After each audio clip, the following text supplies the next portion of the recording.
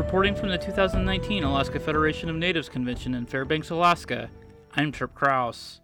Two young women made an impassioned plea to the AFN delegation to declare a climate emergency.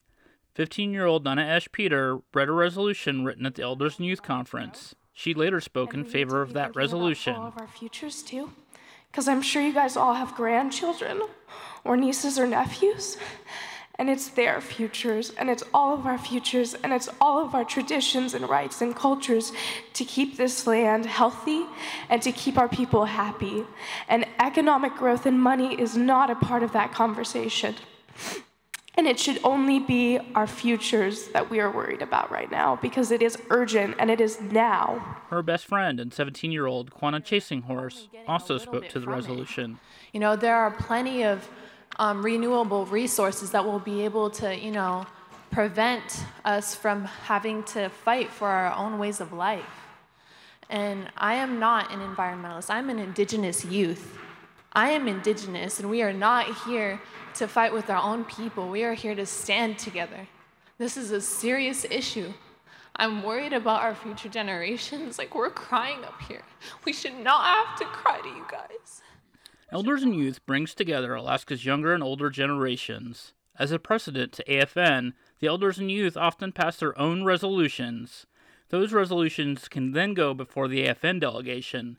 That is, if they meet the deadline.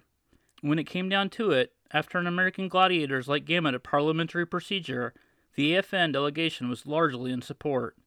They voted and passed a resolution, which also would form a Climate Action Leadership Task Force. Peter hopes the conversation around climate change continues. The Climate Action Leadership Task Force that is going to be brought into AFN because of this passing is really opening the door for all these other conversations that already came up today. And so I'm excited to see how those conversations play out with this task force established.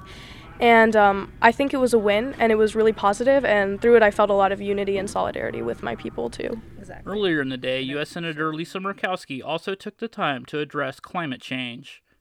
KYUK's Kirsty Schellenberger has more. Addressing the AFN delegation from the main stage, Murkowski described the wildfires and impacts to fish she saw and heard from this summer. But I have been able to see, because you have helped me see firsthand, how the climate continues to change, and it's changing faster here than ever.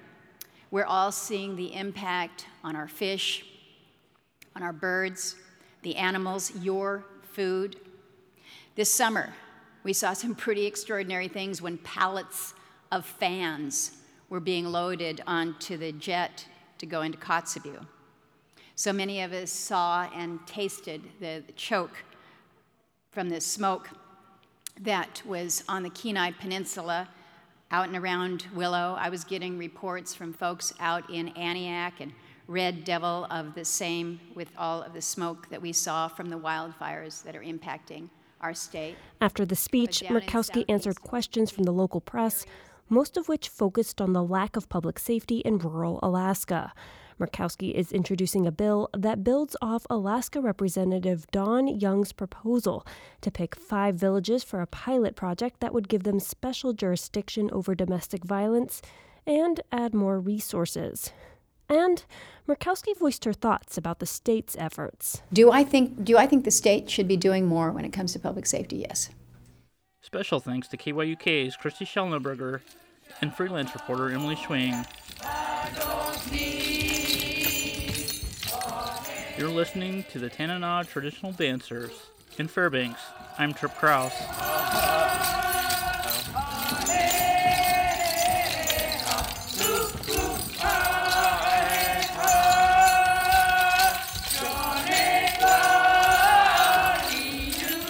The AFN newscast produced by KNBA and Kawanak Broadcast Corporation. Funding by Arctic Slope Regional Corporation, Rasmussen Foundation, ConocoPhillips, the Siri Foundation, Exxon Mobil Alaska, South Central Foundation, Manilik Association, Chalista Corporation, the Centers for Medicare and Medicaid Services, Cook Inlet Lending Center, and Foundation Health Partners. This is a production of KNBA, Kawanak Broadcast Corporation, and Native Voice One, the Native American radio service.